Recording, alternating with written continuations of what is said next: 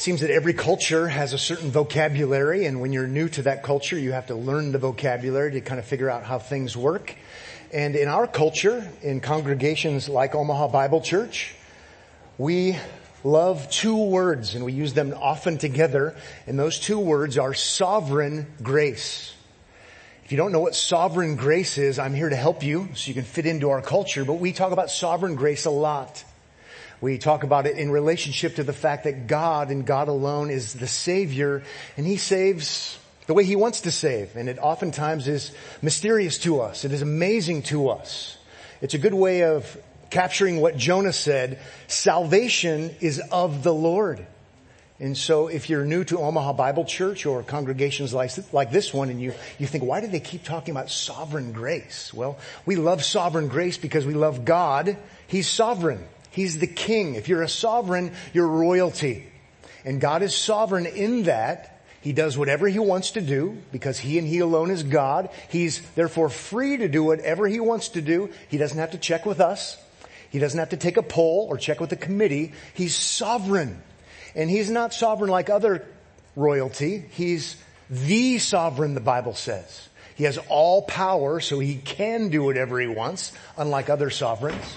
He has all wisdom, and so he knows everything, and so His choices are always the right ones, if you will. He's the sovereign. Oftentimes this makes unbelievers uncomfortable. It makes immature Christians uncomfortable sometimes too. But when you come to realize that you're not sovereign, and God, no one else is either. God and God alone is sovereign. There's something amazing about it. And then we put that other word with it, grace, sovereign grace. Grace is receiving a gift. Salvation is only by grace, we learn in Ephesians chapter 2, as well as all over the Bible. It's something we receive freely. We don't earn it. We don't merit it. Some of you have heard it defined this way. Grace is unmerited favor. That's pretty good. You get like a B if it's unmerited favor. That's a good place to start. But oftentimes we want to go a little further and say grace is actually demerited favor when it comes to salvation, because we're not spiritually neutral. No, we're all spiritually dead. We're all sinners. All have sinned. And so we're actually guilty, and God gives us the great grace of salvation. It's not only unmerited favor, it's that, but it's demerited favor. Oh, I love to talk about sovereign grace. I love to hear other Christians talking about sovereign grace. Even though it can be a little bit of a code language for the initiated, I want you all to be initiated so we don't have to explain ourselves all of the time. Sovereign grace. You say, why are you talking about that today? I thought we were studying the book of Acts. We are. We're in Acts chapter 9 today. If you're just joining us, I say this almost every week. Welcome. We are really enjoying ourselves studying this amazing book. And in Acts chapter 9, I don't have an outline. I tried. I like outlines. But the one thing that just kept echoing in my mind is sovereign grace. Sovereign grace. Sovereign grace. The way God saves is not the way I would save. Those God saves would not be the ones I would save. But indeed, sovereign grace is a reality, and it's somewhat jarring, but it's exciting. It's unpredictable, not to God, but to us. And so we are going to be on an exciting journey. Can I say journey at Omaha Bible Church? Usually that's an outlawed word because it's so cheesy, but we're on an exciting journey in all the right senses to see sovereign grace on display in Acts chapter 9. The book of Acts is a book of action. That's a good way to think of it. It's the acts of the apostles, the unique individuals that Jesus Christ designated to lead the early church. So it's the actions of the apostles. It's also the actions of the Holy Spirit, because the Holy Spirit is working in the world in a unique way in and through them and people. You could also call it the actions of Jesus, because it's the Spirit of Christ and the apostles of Christ. All are in fact true. It's been exciting. I think today will be exciting as well. And we are going to look at all 43 verses, Lord willing. When someone falls out of the window and dies, I'll stop. So there is a natural place. I'm getting ahead of myself in the book of Acts. There is a natural place to stop if we need to. But I want you to be impressed with God and His sovereign grace. And even though what happens in Acts 9 is non-repeatable, even though His sovereign grace is tied to this historic event in Acts 9, guess what? He's still sovereign. And he still extends his grace in the 21st century. It might look a bit different, but it also looks the same in different ways. Have you found Acts 9 yet? Okay. Here we go. Acts chapter 9, beginning in verse 1. But Saul, still breathing threats and murder against the disciples of the Lord. Notice how awful that is. He's breathing murder. That's impossible, but Luke is capturing the awfulness of it. Breathing threats, but he's breathing murder. It's in the very core of his being, and it's just what comes out of him. And then it says, went to the high priest and asked him for letters to the synagogues at Damascus, so that if he found any belonging to the way, men or women, he might bring them bound to Jerusalem. So this guy named Saul is so venomous and vicious and against Christians, against those who follow Christ. Here they're called the Way, which is a pretty cool title for Christians, given that Jesus in John 14 says, I am the way. It won't be our next church plant name because a cult has taken the name. The Way International, they deny the deity of Christ, but I digress. It is a cool name. But what does he want to do? He wants to destroy Christians. Not only that, he wants to travel some 135 miles to Damascus to go and get all of those Christians who flee Jerusalem and extradite them, to go and storm into the synagogues and have them arrested, not only the men, but also the women. That's how vicious he is, and bring them back to stand trial, to either be imprisoned or to be executed. How awful and how zealous and passionate this guy is named Saul. If you glance up to chapter 7 verse 58, chapter 8 verse 1, that's where we first met this individual named Saul. In 7:58 it says, then they cast him out of the city and stoned him. That would be Stephen. And the witnesses laid down their garments at the feet of a young man named Saul. They are showing homage to him. He's approving what they're doing. Chapter 8 verse 1, and Saul approved of his execution, and there arose on that day a great persecution against the church in Jerusalem, and they were all scattered throughout the regions of Judea and Samaria except the apostles. Ever so quickly, just to kind of fill in the biography a little bit at least, I won't go extensive, but in Galatians, that this same man would later write, it says in 1:13, I persecuted the church of God violently and tried to destroy it. Galatians 1:23, he once tried to destroy it. Acts chapter 22 verse 4, I persecuted this way to the death. Acts 26:10, I not only locked up many of the saints in prison after receiving authority from the chief priests, but when they were put to death, I cast my vote against them. One bad actor, one bad opponent, one vicious, tyrannical opponent against Christians, against the Way, against the followers of Jesus. His conversion account is in chapter 9. It's in chapter 22. It's in chapter 26. So we'll see it multiple times. And by the way, this Saul is the one who is also known, otherwise known as Paul. Acts chapter 13 verse 9. Saul, who was also called Paul. Saul is his Jewish name. Paul is his Latin Roman name. He's still called Saul even when he's Paul, depending on which language you're talking about. Sometimes Christians are confused about that. But he's going to be the apostle mainly to the Gentiles. So he'll be called Paul. Okay, verse 3 says, have you ever noticed I go slowest at the first couple of verses? It's just kind of setting the pace, getting us going, but now we got to speed up a little bit. Okay, verse 3. Now, as he went on his way, he approached Damascus, so he's getting close, and suddenly a light from heaven shone around him. 22:6 of Acts says it's about noon when this happens, and it's from heaven. 26:13 says it's at midday, so it's likewise, and it says this is brighter than the sun. So it's not something you can naturally explain. Its origin is heaven, and it's blinding, brighter than the sun. It didn't happen at night and it's a flicker. It's meant to be extraordinary. From heaven, divine appointment. Verse 4 says, and falling to the ground. That's where all the Christians go. Awesome. Falling to the ground, he heard a voice saying to him, Saul, Saul, why are you persecuting me? And he said, who are you, Lord? And he said, I am Jesus, whom you are persecuting. Reminiscent of Luke 10:16. We won't go there. Pretty heartwarming to Christians. Saul's not persecuting Jesus, is he? He's persecuting Christians. And Jesus says, you're persecuting me.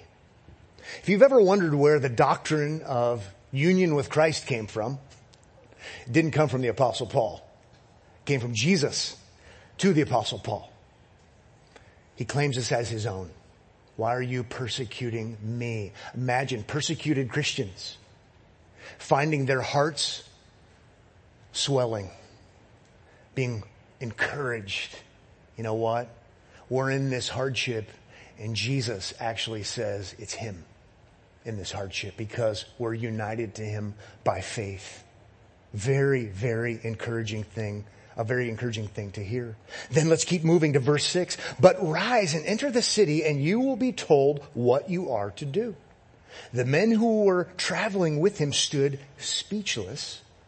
Hearing the voice, but seeing no one, Saul rose from the ground, and although his eyes were opened, he saw nothing.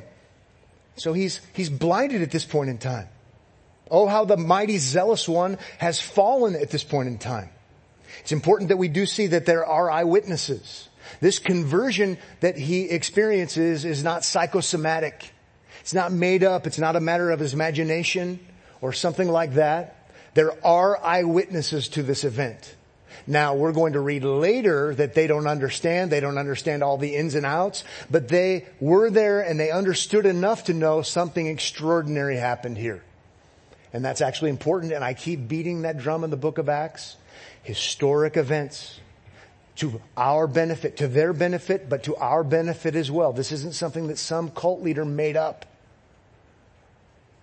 No, they're there. They're eyewitnesses. Then if we keep reading in verse 8, it says, so they led him by the hand and brought him into Damascus. And for 3 days he was without sight and neither ate nor drank.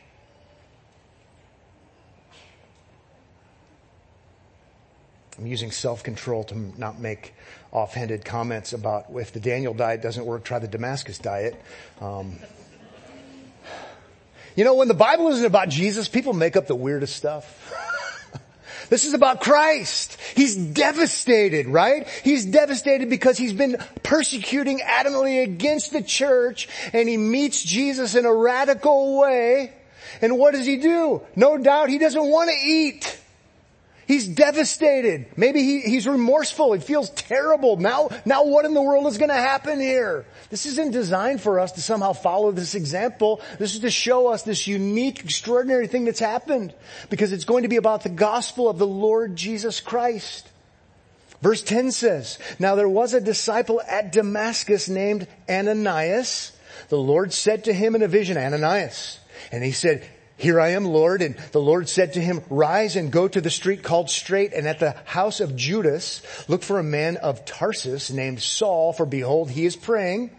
And he has seen in a vision a man named Ananias come in and lay his hands on him so that he might regain his sight.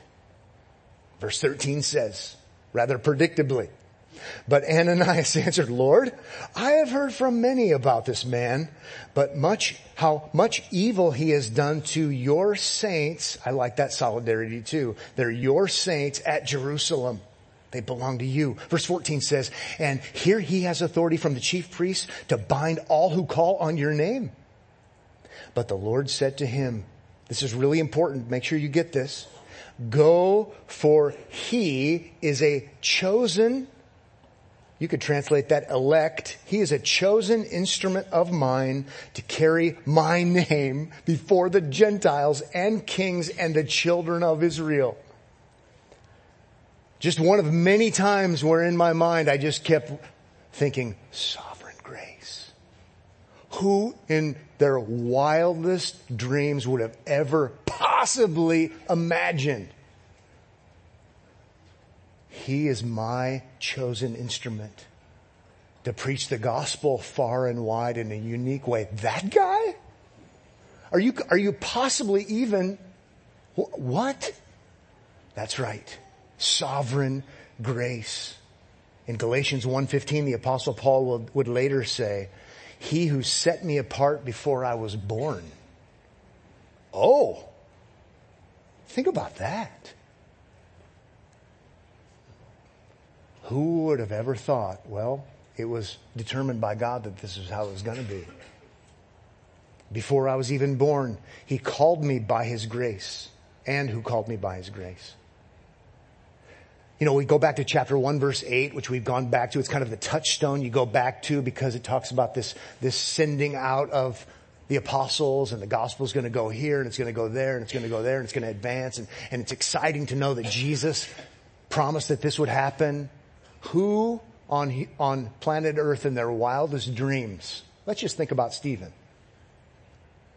or Stephen's family or friends, could have imagined it was going to be carried out to the ends of the earth even by Saul? Sovereign grace. Surprising grace because it's sovereign grace. Amazing grace because it's sovereign grace. Maybe makes us uncomfortable grace because it's sovereign grace. Exciting stuff. How about verse 16? For I will show him how much he must suffer for the sake of my name. Paul's going to pick up on that later because he's going to suffer greatly and say these are actually marks of an apostle because you belong to Christ. 2 Corinthians 11, Galatians chapter 6. But let's keep moving in verse 17. So Ananias departed and entered the house, and laying his hands on him, he said, Brother Saul, sovereign grace. How would he ever have ever thought he was going to say that? Brother Saul? Shocker. Sovereign grace shocker. The Lord Jesus, who appeared to you on the road by which you came, has sent me so that you may regain your sight and be filled with the Holy Spirit. Uniquely controlled. He's already been regenerate.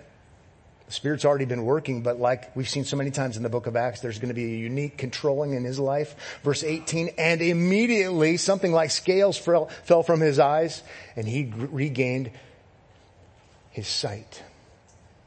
Then he rose and was baptized. I realize this is old hat to lots of us, but just can you imagine? In your wildest dreams, this is how Acts 1:8 would happen? I don't think so. I don't think so. Obviously, he's converted. The pattern so far has been in the book of Acts. For example, last week in chapter 8, the men and women believed and they got baptized. So Luke doesn't always give all of the details, but obviously he's come to trust in Christ. Obviously he's come to believe in Christ, and it's shown because he's doing the official Christian thing, the official Christian sign, if you will, of a Christian. He's being baptized. Saul has been converted.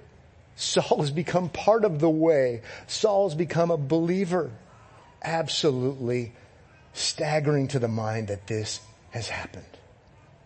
Now, as a very quick aside, because it comes up in some of the newer commentaries, and it's somewhat relevant.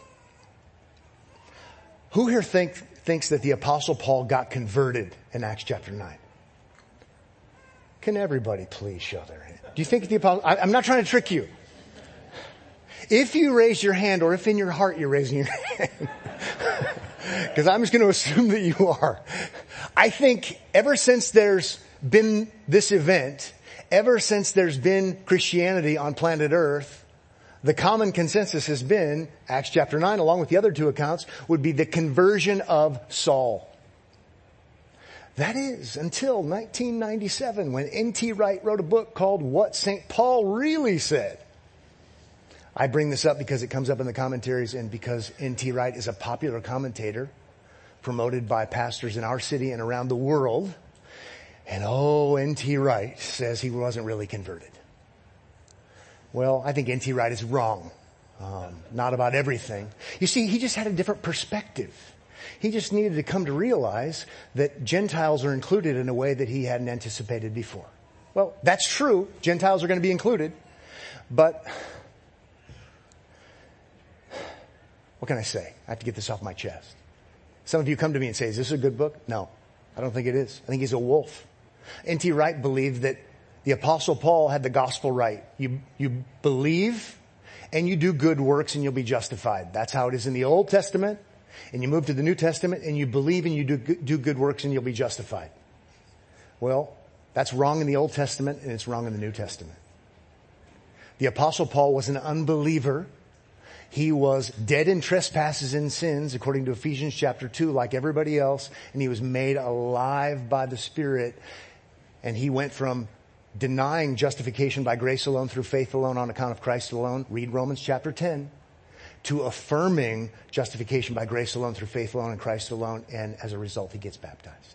So thank you for letting me get that off my chest. One of my responsibilities as a pastor, though, is to promote sound doctrine and refute those who contradict it. And because of the popularity, I say, you know what? Let's just side with all Christians who have ever walked planet Earth. The Apostle Paul is converted in Acts chapter 9. He's not only enlightened with a new perspective. Okay, we better move on. Let's move on to verse 19. And taking food, is that where we were? Okay. And taking food, he was strengthened. For some days he was with the disciples at Damascus. And immediately I love the immediately, and immediately he proclaimed Jesus in the synagogue, saying, he is the Son of God. Persecuting Jesus, proclaiming Jesus. And Luke really wants to pick up on that. You know what? This is a radical shift. And as soon as he has his strength about him, what is he going to go do? He's going to not persecute, he's going to proclaim. And I love the fact that it says, he is the Son of God. He is the Son of God. He's equal, right? That would have been blasphemous according to unconverted Saul, to put Jesus on that same level. If you've seen me, you've seen the Father. And now with boldness, he's going to learn a lot more, but he knows his Bible well enough to know he is the Son of God. He is. And no doubt he's saying other things, and no doubt people knew, even if he didn't say other things, what he was getting at. Proclaiming Jesus, proclaiming the truth about Jesus and what he's accomplished, proclaiming the resurrection of Jesus, proclaiming the need to believe in Jesus. But here he just records this unique, special, extraordinary reality, which we can assume by what he says. He's implying all the other things. He is the Son of God. He's the one who can rule and reign forever, like only the ultimate fulfillment of the Davidic covenant could. He's equal. I love it that the Apostle Paul preaches Jesus. That'd be a good thing for us to learn, because sometimes we are so impressed with the conversion of the Apostle Paul, we like to proclaim Paul and go on and on and on about, whoa, he was such an amazing leader. And he did this and he did that and he used to be this and he used to be that. And those things are true. But let's take our cues from the Apostle Paul. Remember 1 Corinthians 1 and 2. He's not busy preaching himself. Right away, he's preaching Jesus.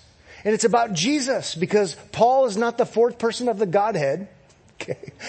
He's not divine. He's not the way and the truth and the life. He preaches Jesus.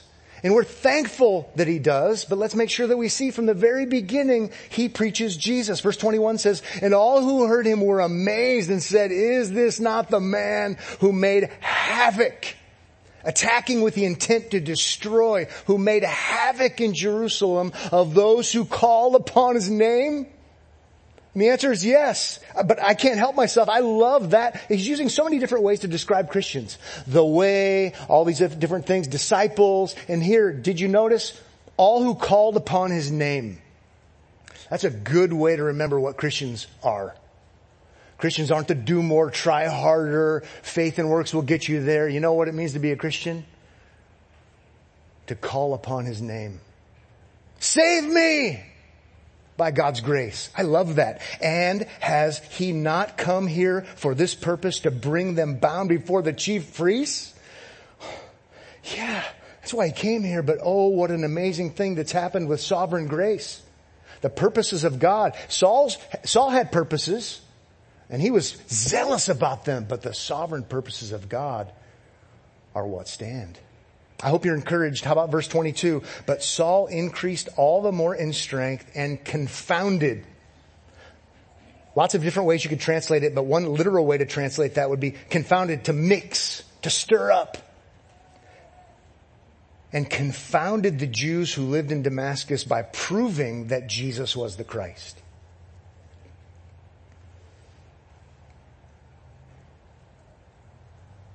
They're like, right? Don't confuse us with the facts. We know what we believe. And what is Paul doing? Saul, either one. He's proving it to them. He knows his Bible well. Read Philippians chapter 3. He knows that they know their Bible well, many of them. And he's using rationality. He knows he can't convert them, no doubt. But he is, as it says, proving that Jesus was the Messiah. And it is scrambling their minds. Again, I like to say, don't confuse us with the facts. We know what we believe. He wasn't asking them to have faith in faith. He wasn't asking them to turn their brains off.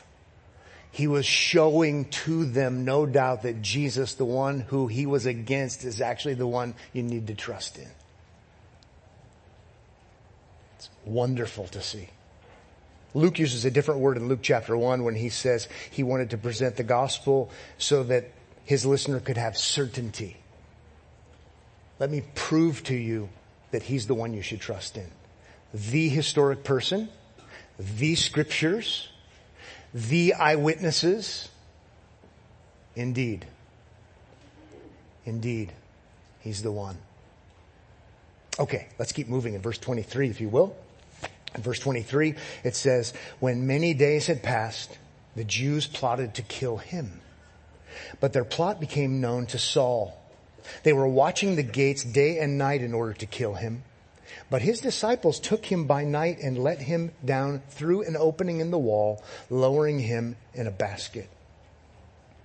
Now, if we fast forward to verse 26, and when they had come to Jerusalem, or when he had come to Jerusalem, he attempted to join the disciples. I wonder what the soundtrack to this would sound like. So now, again, we're skipping ahead when it comes to chronology. He goes to Jerusalem. And when he had come to Jerusalem, he attempted to join the disciples, and they were all afraid of him. For they did not believe that he was a disciple. So the disciples didn't believe in Saul's belief. Saul says he believes in Jesus, and we say, we don't believe in you. How could this possibly be? 27 says, but Barnabas, we learned about chapter 4, verse 36. Barnabas took him and brought him to the apostles and declared to them how on the road he had seen the Lord and who spoke to him, and how at Damascus he had preached boldly in the name of Jesus. He did that. And we have a credible eyewitness explaining this, that he did that.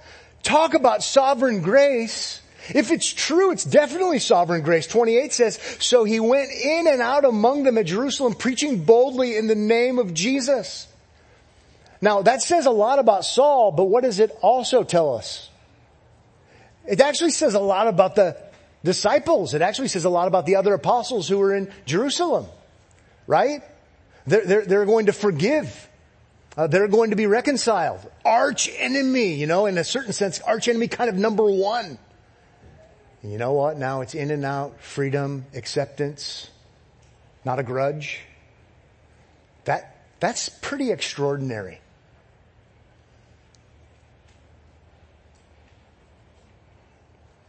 I think only Christians who understand what it means to be forgiven of their sin end up doing those kinds of things.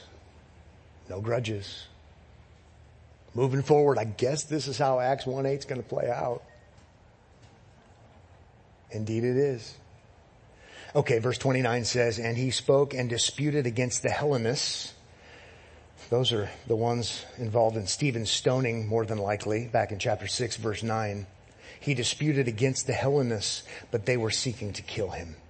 And when the brothers who were opponents not long before, remember? And when the brothers learned this, they brought him down to Caesarea and sent him off to Tarsus. So they're going to send him to modern Turkey, where he's actually from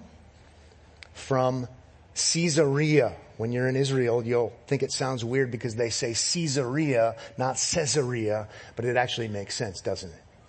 Because it's named after Caesar. Lots of things are named after Caesar.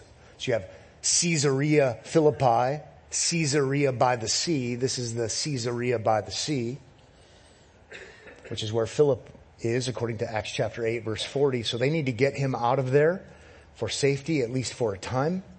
And now there's a great summation. You don't want to miss this. Verse 31 is a great way of summarizing this particular part of the narrative.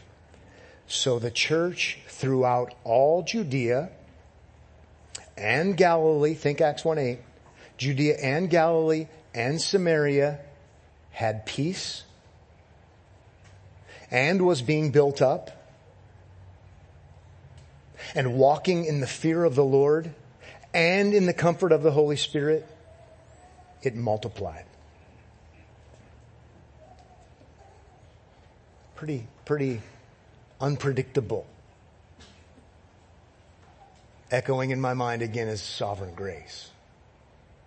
Really? That's what's happening right here? It's not that the threats are over. I don't want to be here forever, but even where it says at the end of the first sentence in verse 31, being built up, I happen to notice that's passive. I think it's passive on purpose. They're being built up. Not that they're being passive. They're doing things. They're called to preach. They're called to love one another. But who is actually doing the building up? They're being built up because God, according to His sovereign grace, is strengthening the church. And it's not just a mile wide and an inch deep. It's a mile wide. It's growing in breadth, but it's also growing in depth. They fear the God who can raise the dead more than the people who can only take their lives. And so there's a certain kind of unique, extraordinary, supernatural peace. They've come to know that even the likes of Saul can be converted. That's a pretty good thing to know when you're facing conflict. Keep preaching Christ. You never know. Only God knows. But faith comes by hearing. Ever so quickly, let's start in verse 32. We're going to have a scene change, a different camera angle if we were watching this on the big screen. And we're going to look at Peter here ever so quickly and we'll wrap up. Now, as Peter went here and there among them all, he came down also to the saints who lived at Lydda. That's between Jerusalem and the coast, between Jerusalem and Joppa, which is where he's going to go. 33 says, there he found a man named Aeneas, bedridden for 8 years, who was paralyzed. And Peter said to him, Aeneas, Jesus Christ heals you.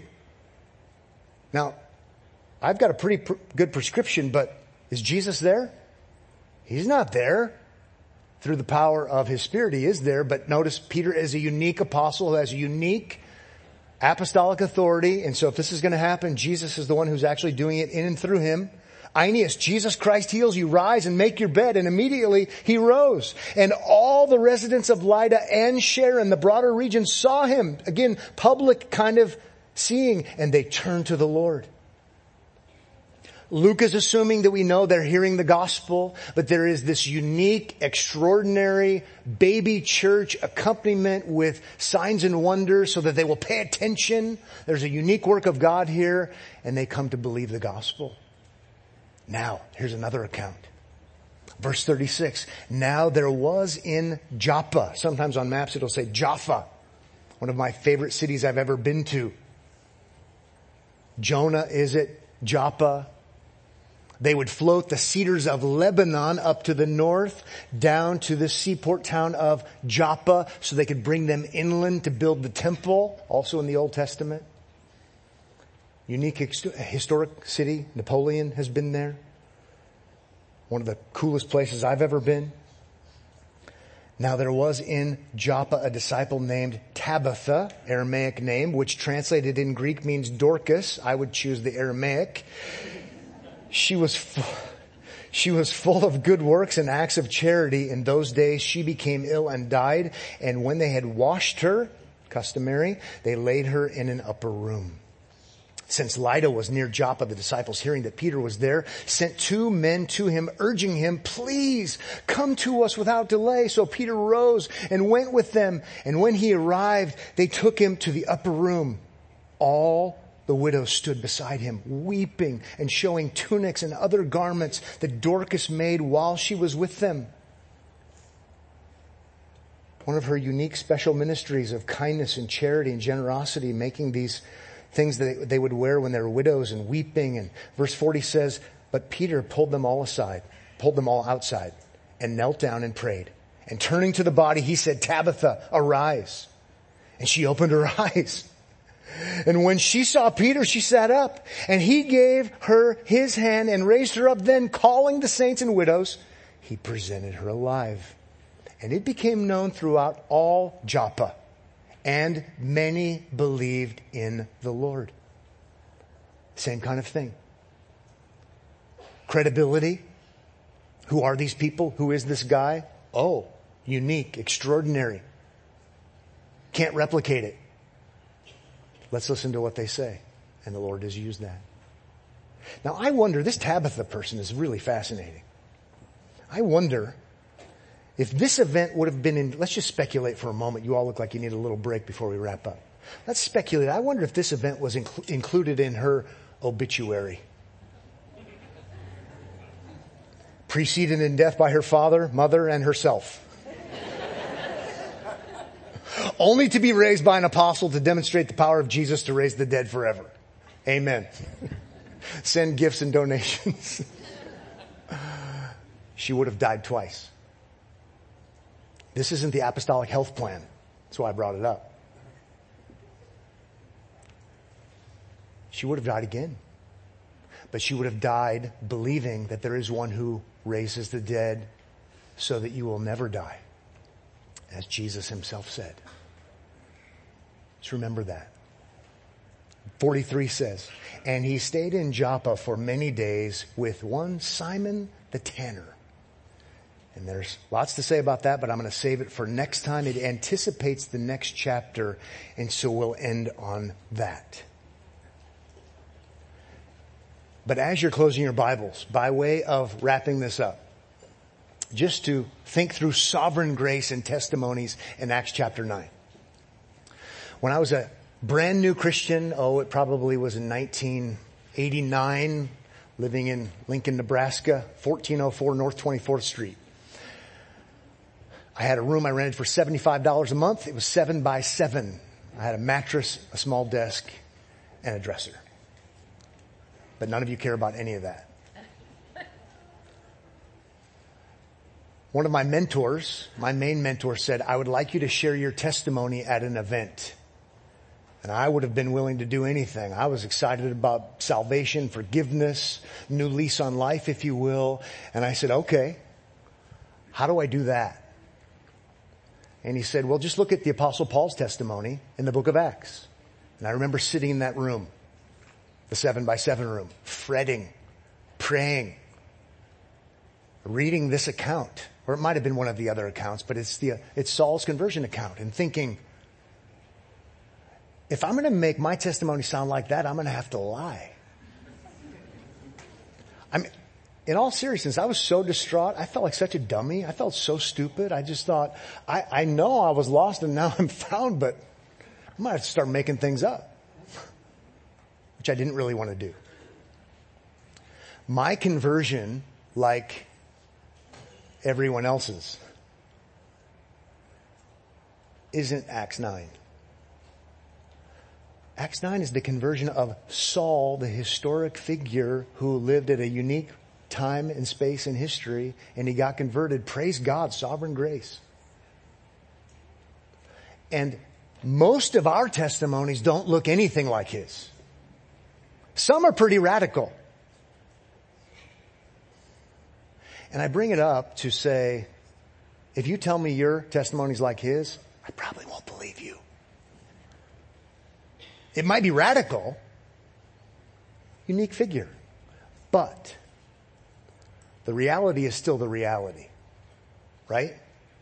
Whether it's through severe, dramatic kind of circumstances or pretty ordinary, I grew up at Omaha Bible Church kind of circumstances, there is a similarity.